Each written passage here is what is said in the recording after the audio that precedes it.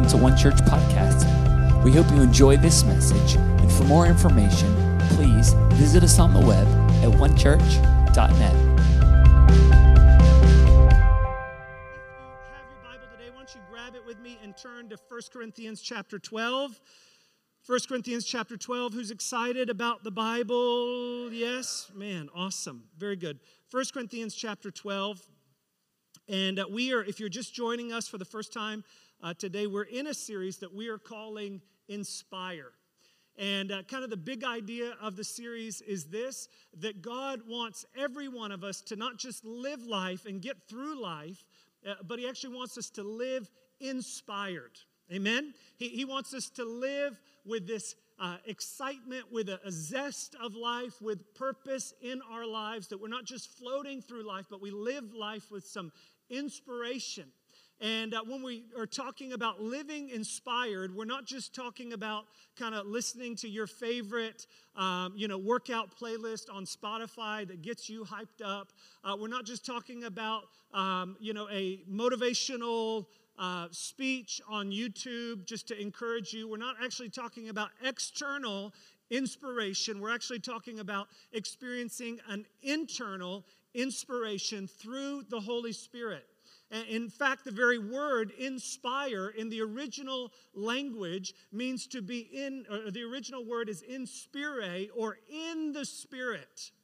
And so to live a life that is inspired, we must be in the Spirit, or the way the Scripture often says it, filled with the Spirit. Now, some of you may hear that and think, that's weird, a Spirit living in me. Well, let me just help you to understand the Holy Spirit again. The word that the Bible uses for Spirit is actually the same word that is translated breath or wind. How many of you know it's not weird to have breath in a body? It's weird to not have breath in a body, right? And so when we talk about being filled with the Spirit, we're talking about having a fresh wind of God in our sails, living the life that Jesus has called us to live, not under our own strength and not out of perspiration or obligation, but living out of inspiration. Amen? And one of the most important aspects that really we're focusing on if we are living an inspired, Spirit-filled life is what the Apostle Paul calls the manifestations of the Spirit, or what we often call spiritual gifts. So if the Holy Spirit is like wind, how many of you know you cannot see the wind, but you can see the effects of the wind? The same is true of the Holy Spirit. You cannot see the Holy Spirit, but the Holy Spirit does manifest in certain ways, and specifically through spiritual gifts. And so Paul says this in 1 Corinthians chapter 12, verse 1. This is kind of our key text for this series. He says this, now concerning spiritual gifts, brethren. He's not just talking to men. He's actually using that to speak to those who are followers of Jesus. Now concerning spiritual gifts, I do not want you to be ignorant. You know, here we are 2,000 years later, and the reality is that many people that are brethren, many people that are followers of Jesus today do not understand the work of the Holy Spirit. And oftentimes when we think about the work of the Holy Spirit, we may think of something that is weird, something that is kind of bizarre. And we've said this before, that there are some times where there are abuses of these gifts of the Spirit. And so oftentimes people see abuses of these things, which that's what Paul was addressing in the book of 1 Corinthians. The church in Corinth had heard this message on spiritual gifts, and they were like, yes, we'll have it. Let's do it. All at once, okay? Everybody speak in tongues, everybody prophesy. It was just like crazy for Jesus, okay? And so Paul says, I don't want you to be ignorant. Now notice he doesn't say, stop doing it. He says, I don't want you to stop. I just don't want you to be ignorant. And, the root of the word ignorant is the word ignore. And in this passage, we really see two kind of opposite but equal errors that we as followers of Jesus often fall into when it comes to spiritual gifts. On the one side is the abuse, where it's just about me kind of having a spiritual experience, me just kind of, going wild for Jesus. And that's one abuse. But the other side is when we ignore the gifts of the Spirit. And I would say that for most of us in this room today, the error that we probably have the bend towards is probably not this error over here, right? Like I didn't see, when I was greeting people as you were coming in today, nobody was greeting me speaking in tongues, okay? Right? So the error that we probably fall into is not the overuse of the gifts, it's probably the ignorance and ignoring of the gifts. And I want you to understand that if we are going to fulfill the mission that God has for us, we cannot do it in our own strength. If we're going to do what God's called us to do as a church, to see a Jesus movement through our lives, to live the Jesus life together, we can't do it in our own strength. We need these spiritual gifts. The Apostle Peter says it this way in 1 Peter chapter 4, verse 10. He says, as each one has received a gift, minister it to one another as good stewards of the manifold grace of God. He's speaking to a church or a group of churches, and he says, each one of you has been given a gift. You may hear the word spirit, the phrase spiritual gifts, and you may think, well, that's not really me. I'm more of an intellectual person, or I'm more of a practical person. But I want you to understand that every single one of us has been given gifts.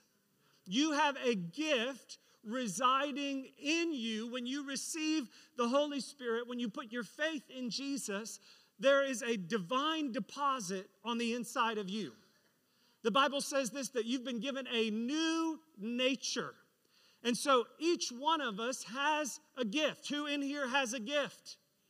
Everybody has a gift, right? You all have gifts. And so our purpose in this series is that we would discover our gifts and then deploy the gifts. But listen to what he says. As each one has received a gift, what's the next thing he says? Minister it to one another. Notice he doesn't say, as you have a gift, just be excited about having a gift. He doesn't say just, you just have a gift and you just kind of keep it to yourself and you just kind of go around saying, I have this gift. He says that you are to use it, you are to minister out of your gift. Now, I know some of us, and perhaps many of us in here, when you hear that word minister, you think of somebody else. But I want you to understand that when God saves you, He doesn't just save you, He saves you and calls you. So if you put your faith in Jesus, you've been called to ministry. That word ministry just means serving. You've been called to ministry. Every single one of us. You may not stand in front of crowds of people. You may not do it in the same way that someone else does it, but every one of you is called to minister and to be in ministry. I'll tell you this, that, I said a few weeks ago that as we are the body of Christ, the enemy is always wanting to dismember the body, right? He will try to cut you off from the body of Christ so that you will not experience what God has for you. But if he cannot get you to be dismembered, he will settle for you to just be dysfunctional. Have you ever woken up in the middle of the night and you slept on your arm? And it's like, I woke up probably a few weeks ago and both of my arms were like that. And I was like, normally I've never said this before, but normally I hang my arm off the bed. Does anybody have a good strategy to get rid of that? I hang my arms off the bed. I figure the blood gets in there. When both arms, I thought, I don't know what's going to happen. I'm just, I'm stuck here. God forbid somebody break into the house in the night. I'm just, dysfunctional. And, if the enemy cannot dismember the body of Christ. He will be satisfied to get members or parts of the body to just be asleep, to just be dysfunctional. And oftentimes when we think about our spiritual life, we kind of think about our feeling, but I want you to understand that our health is not about our feeling, it's about our function. You can have lost function. Perhaps someone could have a blockage in their heart or some challenge in their body that they don't even know about. They don't even yet feel it, but they have already lost the function of it. In fact, a chiropractor told me one time that by the time you feel the lack of alignment in your body, he said you've already lost 60% of function. What's the idea that he's communicating is that your health is not about a feeling, it is about a function. And you can come to church and you can get all the feels, and that is great, but at the end of the day, your maturity or your spiritual health is not about how you feel, but it is about how you function. God's called every one of us. He's given us a gift, and He's called us to ministry. Notice what He says when He goes on, minister it to. 1 Peter 4:10 is each one has received a gift. Minister it to. Who are we to minister it to? One another. It's not just about, I've got a gift, so I'm just going to minister it to myself. I'm just going to get prophetic with myself. I'm just going to encourage myself. I'm just going to preach to myself. That's not what it's about. Oftentimes people recognize the gift and they just think it's about me. Or the other error is sometimes they recognize the gift and they have this big dream, big vision, sense of God's called me to the world. I'm the prophet to the nations, right? And sometimes people have these big, grandiose, out there ideas. I'm called to the nations, but I don't even know my neighbors. I'm called to preach the gospel. I'm going to go change the world preaching the gospel, but I'm not even going to lead a connect group, right? I'm not even going to step out. And so God has called us not just to keep it to ourselves, but oftentimes people make the error of thinking somewhere out there is a ministry. And I believe God may give you a ministry somewhere out there, but I believe that the place, according to the Word of God, the place that the ministry is to flow out of is out of this place. Out of us. The place that you are called to function in ministry is first in the body where God has placed you. Minister it to one another. And I want us to understand that if we are not functioning in the gifting that God has given to us, just like if one part of your body suffers, if one part is injured, the whole body is injured. The same is true in the body of Christ. If there is some members of the body that are hurting or disconnected or not functioning in the way that God intended, it hinders the whole body because we are called to minister it to one another. And so we are trying to learn about spiritual gifts and how they operate, ultimately not just so that we can know about them, but so that we can discover the gifts that God has given to us in order that we can deploy those gifts. So the goal of this is that by the end of the series, every one of us would know these are the gifts that God has given to me. This is the way that I function in the body of Christ. Or we could say it this way, I was made for this. I was made for this. I believe that's God's will for every single person, that we would be able to say, I was made for this. Fill in the blank.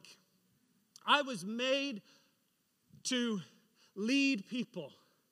I was made to show God's love to people by caring for children. I was made to put order in place. I was made to lead people into the presence of God in worship. I was made to reveal the beauty of God through artistic design and beautiful works. I was made for this. So that is our goal. And so in order to do that, we are explaining the spiritual gifts. And the Bible gives several listings of spiritual gifts. And we have kind of broken those into three things that we are calling gift clusters, okay? And so these are not listed in the Bible, but they are just ways for us to understand the various spiritual gifts that God gives. And we also, just as a review, every gift that God gives is not listed in the Bible. I love the story of Eric Liddell. He was an Olympic runner, and he said this, he said, God made me fast. When I run, I feel God's pleasure. Now, when I run, I don't feel God's pleasure. I don't know about you, but I don't feel God's pleasure. But Eric Liddell, he felt God's pleasure, and ultimately it was through his running that God propelled him to a platform that he could point people to Jesus. And so anything that you can do that is loving to other people and that is lifting up Jesus, we believe that can be a spiritual gift. That can be something that the Holy Spirit can use. But we want to explain these in these three clusters, gift clusters. The first cluster is the cluster of love. Who likes that name? Just feels like it needs like a slow jam soundtrack to it. The cluster of love, doesn't it? The cluster of love. And that reveals the love of God through various gifts. We'll talk about those in a minute. The second cluster is the word gifts. The word gifts reveal the will of God through the word of God. The word gifts are all about pointing us in the direction that God is leading us and speaking it out. The gifts like leadership, gifts like prophecy, gifts like exhortation, word gifts, and then power gifts. Power gifts are all about revealing the power of God. And we spoke about that 3 weeks ago. I know that you guys have just been sitting with your notes incessantly in front of you since then. I know there's no need for me to review that, but just in case you missed your review this morning, there you go. You're back up to speed, okay? So we're talking today about the love gifts. The love gifts. And a few weeks ago, if you weren't here with us, we talked about the gifts of administration. The gift of administration. Anybody here feel like you may have the gift of administration? Some of you, oh, thank you, Lord. More, Lord. Some of you may feel like you have the gift of administration. If you have the gift of administration, you're all about taking things that are in chaos and bringing it into order, right? And somebody said, amen. Come on. And it's all, if you have the gift of administration, you are probably always asking, what's the plan? What's the plan, okay? That's the gift of administration. Then there's also the gift of hospitality. The gift of hospitality is the gift that makes people feel welcome. If the gift of administration says, what's the plan? The gift of hospitality says, welcome home. In the church, all of these gifts are so important, but the gift of hospitality is what makes the church feel like family. The gift of hospitality is greeting people at the door. The gift of hospitality is preparing coffee and food for people. The gift of hospitality is planning food for connect groups. The gift of hospitality is looking for people that are new or maybe on the outside and welcoming them in. I just believe this, that no one should ever sit alone at church. I'm sorry, I know you guys are sitting alone here by yourself, but that's because he's down front. So that means y'all should be down front with him, okay. Because it's not just about me and God, it's about us together, amen? And so we need to be hospitable, welcoming other people. And then also the gift of helps. The gift of helps is a support gift that it's like the Swiss Army knife of spiritual gifts. Whatever you need, it has, okay? If you have the gift of helps, you hate to be inactive. You hate to be on the side while other people are working. If you have the gift of helps, you're the person that has the toolbox in your truck. And you drive a truck because you love to help people move, right? And if you do not love to help people move, you should not drive a pickup truck. Okay, that is mixed messages. When you drive a pickup truck, you are saying, I have the gift of helps, and I want to help you move. Okay? And so it's the gift of helps. But when that is functioning in the body of Christ, it frees up the other gifts to function in the way that God intends. It frees up other ministries. It's a support ministry. And so today we're going to continue, and we're going to talk about the two gifts remaining of the love gifts, the gift of giving and the gift of mercy. The gift of giving and the gift of mercy. And this comes out of Romans chapter 12, verses 6 to 8, Paul says this, having then gifts differing according to the grace that is given to us, let us use them. Notice again, he's saying, don't just know about it. You need to take action. You need to put your gifts to use. If prophecy, let us prophesy in proportion to our faith. Or ministry, let us use it in our ministering. He who teaches in teaching. He who exhorts in exhortation. Here it is. He who gives with liberality or with generosity. Not stingy, not withholding. But if you have the gift of giving, you should just be what the Bible calls a cheerful giver, a generous giver. You should be open-handed, open-hearted, releasing of the resources that God has given to you. Now, the fact is that every single one of us is called to give. We're all called to be generous. What I told you a few weeks ago is just because you don't have a gift does not excuse you from functioning in that calling. What you do not do by gifting, you are called to do by discipline. And so there are some of us that give out of discipline, but then there's others of us that we give out of a gifting. We just love to give. We live to give. It's just the joy of our hearts to give. What is that? That's a manifestation of the Spirit. That's not just that you have some extra laying around, right? That is, God's done a work in your heart and the Holy Spirit is manifesting through you and you're just wanting to give for the purposes of God. And so look at this description of the gift of giving. What is the gift of giving? The gift of giving is a God-given ability to cheerfully and sacrificially give above your regular tithes and offerings to advance God's kingdom. Now that's an important part, that advancing God's kingdom. It's not just about giving to people that you like. It's not just about giving to nice charitable causes, although that can be a good thing. Ultimately, the spiritual gifts are about advancing God's work on the earth. And so you see your giving as a highly spiritual thing. If you have the gift of giving, people that have the gift of giving oftentimes have great resources to give out of, not because having the gift of giving requires you to have a lot of money, but if you have the gift of giving, you recognize that money is deeply spiritual and you recognize the value of finances. And so if you have the gift of giving, you will probably steward the resources that God has entrusted to you very diligently, very carefully, thereby growing your resources, right? And so oftentimes the gift of giving, it sees money as deeply spiritual. Also, if you have the gift of giving, one sign of that may be that you set aside money in advance for unexpected needs, not just for yourself, but to give to other people.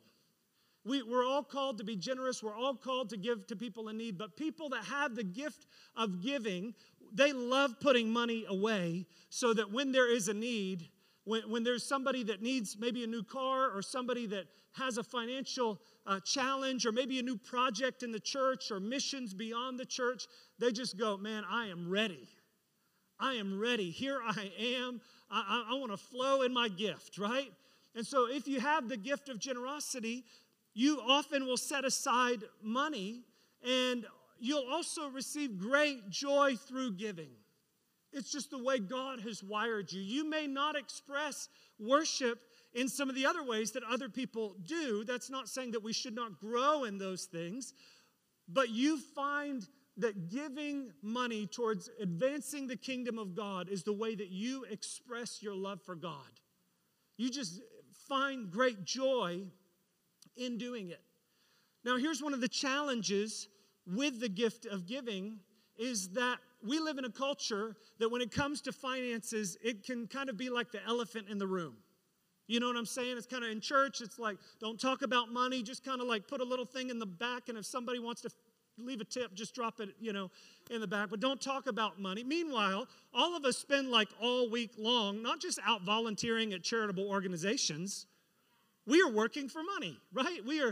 using our life to get money. And so the idea that money is something that we should not talk about ultimately hinders this gift of giving from being released in the church, because no one wants to talk about what you give or that you have the gift of giving. Now let me bring that into another context. Kendall has a great gift of leading worship. She's got a great voice. She's got a great sensitivity to the Holy Spirit. But can you imagine if we said, we don't want anybody feeling uncomfortable that Kendall leads worship and that she has a better voice than anyone. And so we're going to actually put her in the back room singing anonymously. Now that may be great. We may be able to worship. But how many of you know if no one else could ever see someone functioning in that gift, they will never know how to function in it themselves? If we told teachers, people with the gift of teaching, well, you can't read any commentaries and you can't listen to any other Bible teachers because that needs to be secret. How many of you know it would be a struggle to flow in that gifting, right? And so one of the challenges that we face in this gift of giving is that we often do not want to celebrate the gift of giving. But the Bible is totally opposite of that. Oftentimes, people are taking out of context Jesus' teaching on giving to the poor in Matthew chapter 6 when he says, do not do your giving to be seen by men. But he also says, don't pray to be seen by men as well. Nate was up here just blatantly praying today. Can you believe that? And I was sitting there and I was like, Nate, you should not be praying up there because that makes me feel uncomfortable. No, but bring that into this area of generosity. The Bible celebrates the gift of giving. In fact, in Acts chapter 4, the Bible just lists the names of people that were bringing in resources and laying it down at the apostles' feet. Barnabas, we talk about him in terms of encouragement. But the Bible says that he sold his property and he went and he gave it towards the mission of God through the church. The scripture is filled with stories of people that are what has been called gospel patrons. Gospel patrons, people that recognize it is their God-given calling to resource the kingdom of God financially. Lydia in Acts chapter 16 was a businesswoman, the first European convert, and she worked in the fashion industry. The Bible says that she was a seller of purple. That was an expensive color, so if we brought that into today's terms, she was in European high fashion, okay? And she got saved, and when she got saved, she opened up her home, and the Bible says that the church began to meet in her home, that people were staying in her home. Evidently, she had a big enough house to have a lot of people stay in it. And the Bible records that. The Bible also records Aquila and Priscilla in Acts chapter 18 that were a part of the Apostle Paul's ministry team. And they were business people working along with Paul, but they also opened up their home and had the church meeting in their home. Historians say that was probably not just like a small group meeting in their home, but they probably had a large room. In other words, they had resources and means, not just for their own enjoyment, but they were a blessing to the church through their giving. The Bible records that. History is filled with examples of people, not necessarily preachers, not necessarily worship leaders, but people that God used through their giving. Anybody ever heard of Nicholas von Zinzendorf? Nobody here. Okay, he's famous for launching the modern missions movement really out of his ministry, but he was not a pastor, he was not a bishop, he was not clergy, so to speak. He was actually a wealthy landowner that welcomed refugees onto his property. And out of that group of refugees, there was a prayer meeting that began and ultimately launched this missions movement that has changed the face of missions in the world, not through his preaching, but through his giving. Humphrey Monmouth, another name that you probably don't know, but he was a British He worked in textiles in the 1700s, or I'm sorry, in the 1500s in England, and he met a man named William Tyndale. Anybody ever heard that name before? William Tyndale was a pastor who had a vision to see the scriptures translated into English.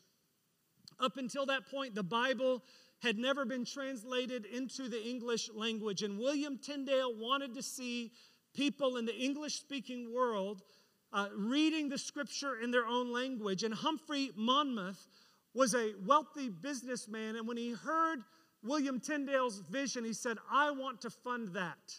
And so Humphrey Monmouth funded William Tyndale during the whole time that he was translating the scripture. And today, many of us have an English Bible laying in our laps that is the direct result of a person's generosity.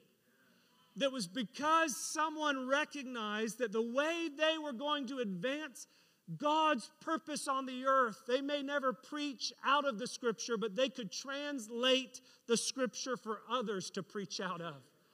Today, the face of the world has been changed because of one man's generosity. I could go on and tell you the stories of other people who, through their generosity, God used them to advance his kingdom in the world. But here's what I want you to understand is that oftentimes behind a move of God, and I would almost say every time, behind a move of God, there is someone whose generosity has paved the way for the purpose of God to be fulfilled. Somebody has paid for a church to be built. Somebody has paid for a ministry to be started. Somebody has paid for a missionary to go across the world. And we may never know their name, but God knows their name. God knows their name. And so we need to understand the value of this gift, the value of the gift of giving. Now, if you have the gift of giving, a danger that you can fall into is that through your giving, you can try to begin to control the work of God. Just as Barnabas gave generously in Acts chapter 4, just a few chapters later in Acts chapter 8, a guy named Simon the sorcerer got saved, and he saw the Holy Spirit poured out on the people. And do you remember what he said? He said, I want to buy what you have. Barnabas laid the money down, no strings attached, but Simon was wanting to appear generous, but it was with strings attached. And if you have the gift of giving, a danger, if you are not functioning in the Spirit, but you're functioning in the flesh, is that you could, just as any gift has a weakness or a danger, you could use your gift to try to control people or control the work of God by giving with strings attached. And so we have to be aware of that when we give, we are trusting God to fulfill his purpose through our giving. And so if we have the gift of giving, we need to avoid that danger, but we also need to develop our gift. How do you develop the gift? Well, I believe one way is studying the people that I've just been talking about, meditating on what the Bible says about generosity, the scriptures about giving, recognizing that this is not an unspiritual thing, this is a spiritual thing, and that God has called you to be a giver. It is the ministry that you are flowing in.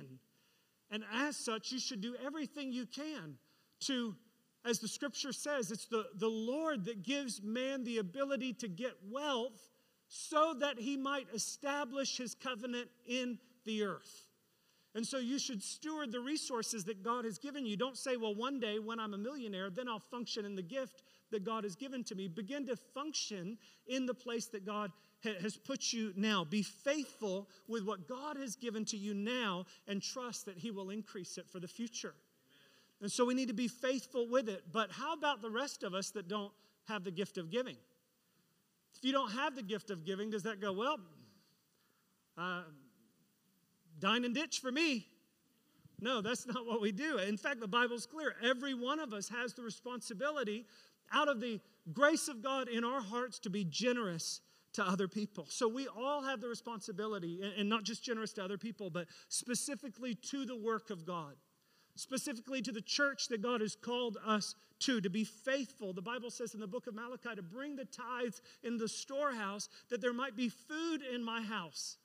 And so every one of us, the scripture tells us in the Old Testament and New that we have the responsibility to be generous. Proverbs 3:9-10 says, honor the Lord with your possessions, with the first fruits of all your increase, so that your barns will be filled with plenty and your vats will overflow with new wine. How many of you want your barns to be filled with plenty?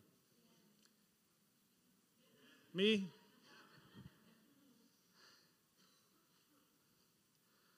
Poverty is a spiritual gift too. We'll pray. No, I'm just kidding.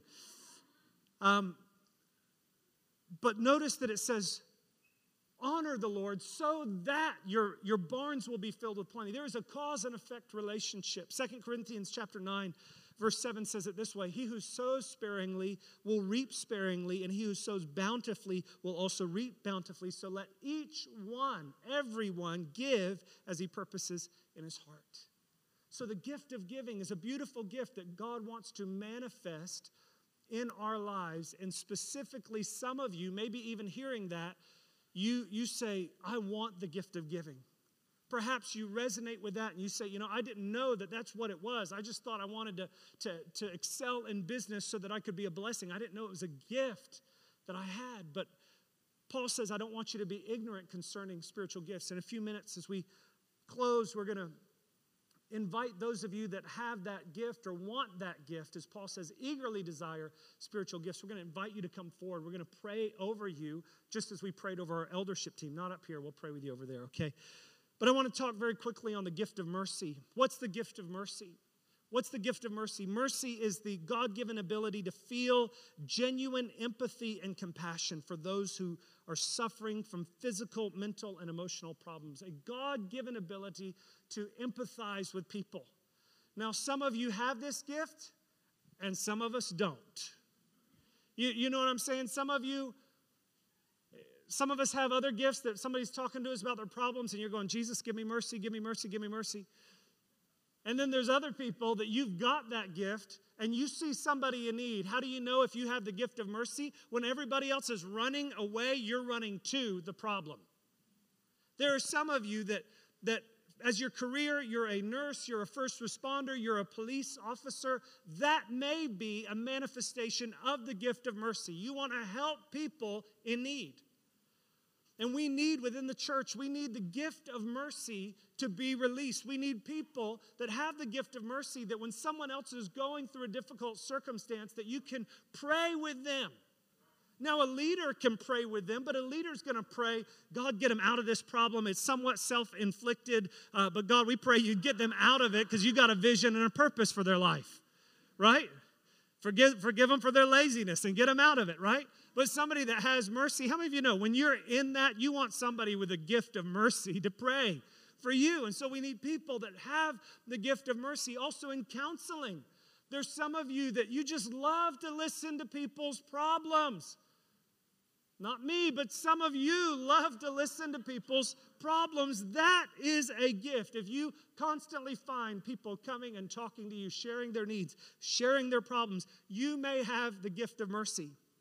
Now, the danger in the gift of mercy is that you live your life perpetually in rescue 911 mode. You are always responding to crisis moments, and you become disconnected from the larger vision and the larger mission. It's all about meeting the needs. Perhaps you've heard somebody say something like this about the church. The church shouldn't have a building. The church shouldn't have property. The church should just sell everything and give their money to the poor. What is that? That's a gift of mercy that is dysfunctional. Yes, that is valuable, to care for the poor, to love the poor, but that's not all that God has called us to. God's also called us to teach the Bible, to disciple people, to worship, to pray. And so mercy is a part of that, but there's a bigger mission. And so we need to make sure that we are not, if you have the gift of mercy, falling into that rescue 911, constantly responding to crisis mode. How do you develop the gift of mercy? I believe one of the most important ways is just studying the Scripture. Getting God's heart for the needs of others. studying what the Bible says about the character and the nature of God. Also, I believe if you have the gift of mercy, you need to connect with other ministries in the church and beyond. If you've got the gift of mercy, God wants to use you in that. But if you just try to go out and be the hands and feet of Jesus all by yourself, you are going to quickly find yourself exhausted. If you go, I have a heart for caring for the poor, caring for homeless, that's a beautiful thing. But if you just try to go do it all on your own, you're going to wear yourself out. There's some great ministries, great organizations that you should partner with. And so you need to connect with other ministries, and then you also need to develop a strategy. Again, don't just live in crisis management mode, but you need to develop the plan. That means that you need to connect with some people with the gift of administration, the gift of leadership, okay? We need each other. So how do we live with that discipline? If you do not have the gift of mercy, we need to maintain a heart of compassion. Maintain a heart of compassion. Just listen to the stories of people that are in need. I love what Jackie Pullinger says. Maybe you're familiar with her. She was a missionary to Hong Kong, to the walled city in Hong Kong. 60,000 people living in just a few square acres, tenement housing, 10 stories tall, makeshift housing run by the triad gangs, filled with drugs. And God called her from a comfortable life in England to go to serve among them as a missionary. And here's what Jackie Pullinger said. Worship team, you guys can come back up. She didn't say that. That's me. She said, God has called us to have soft hearts and hard feet. But many of us have hard hearts and soft feet. God's called us to be tender-hearted to the needy, to the poor. That doesn't mean that we're all going to function in the same way. To those that are hurting, He's called us to have a soft heart and to have hard feet. But many of us have hard hearts and soft feet. We don't respond to God's calling for our lives. Every one of us is called to be merciful. Aren't you thankful that God is merciful to you? If you look at people and you say, well, they deserve the situation that they're in, let me tell you this. You've forgotten the gospel. If your default posture is to point fingers at other people that are broken and hurting, doesn't mean that we don't challenge them and lead them and help them. But if your default posture is a hard heart, you've forgotten the gospel. The Bible says this in Exodus chapter 3. The Lord said, I have surely seen the oppression of my people who are in Egypt. And I have heard their cry because of their taskmasters, for I know their sorrow. So I have come down to deliver them out of the hands of the Egyptians and to bring them out to a good and large land, to a land flowing with milk and honey. God has a plan and a purpose for every single human. Every single person bears the image of God, and we're called to love them, to care for them, to meet needs. In closing, I'll get you all, if you would, just to stand up to your feet. We're going to have a few minutes of prayer. The Bible says this in Ephesians chapter 2. Listen to this. This just summarizes these gifts, or God's heart for these gifts. Ephesians chapter 2 says this.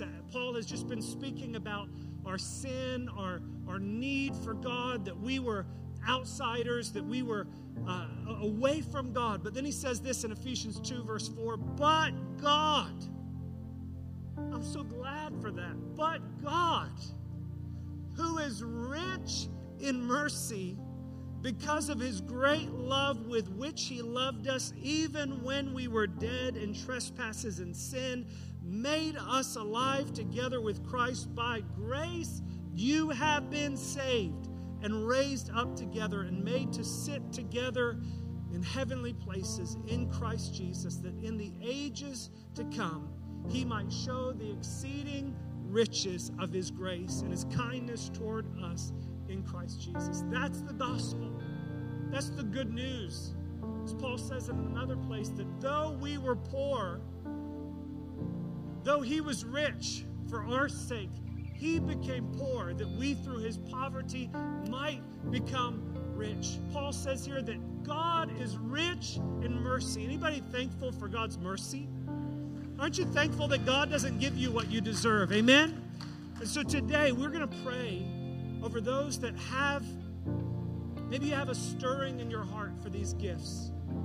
Now, I really want to make this a significant moment because I don't believe this is just kind of a nice, now I lay me down to sleep in the service prayer moment. I believe God wants to release gifts into your heart and life. Paul told Timothy to fan in the flame the gift of God that was in him that he received through the laying on of hands. And so I'm going to ask our prayer team, our eldership team, just to move to both sides of the auditorium down at the front.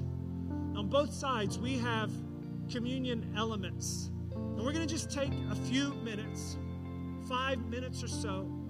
And I want to invite you, if you've put your faith in Jesus, if you're a follower of Jesus, I want to invite you to once again remember the love of God.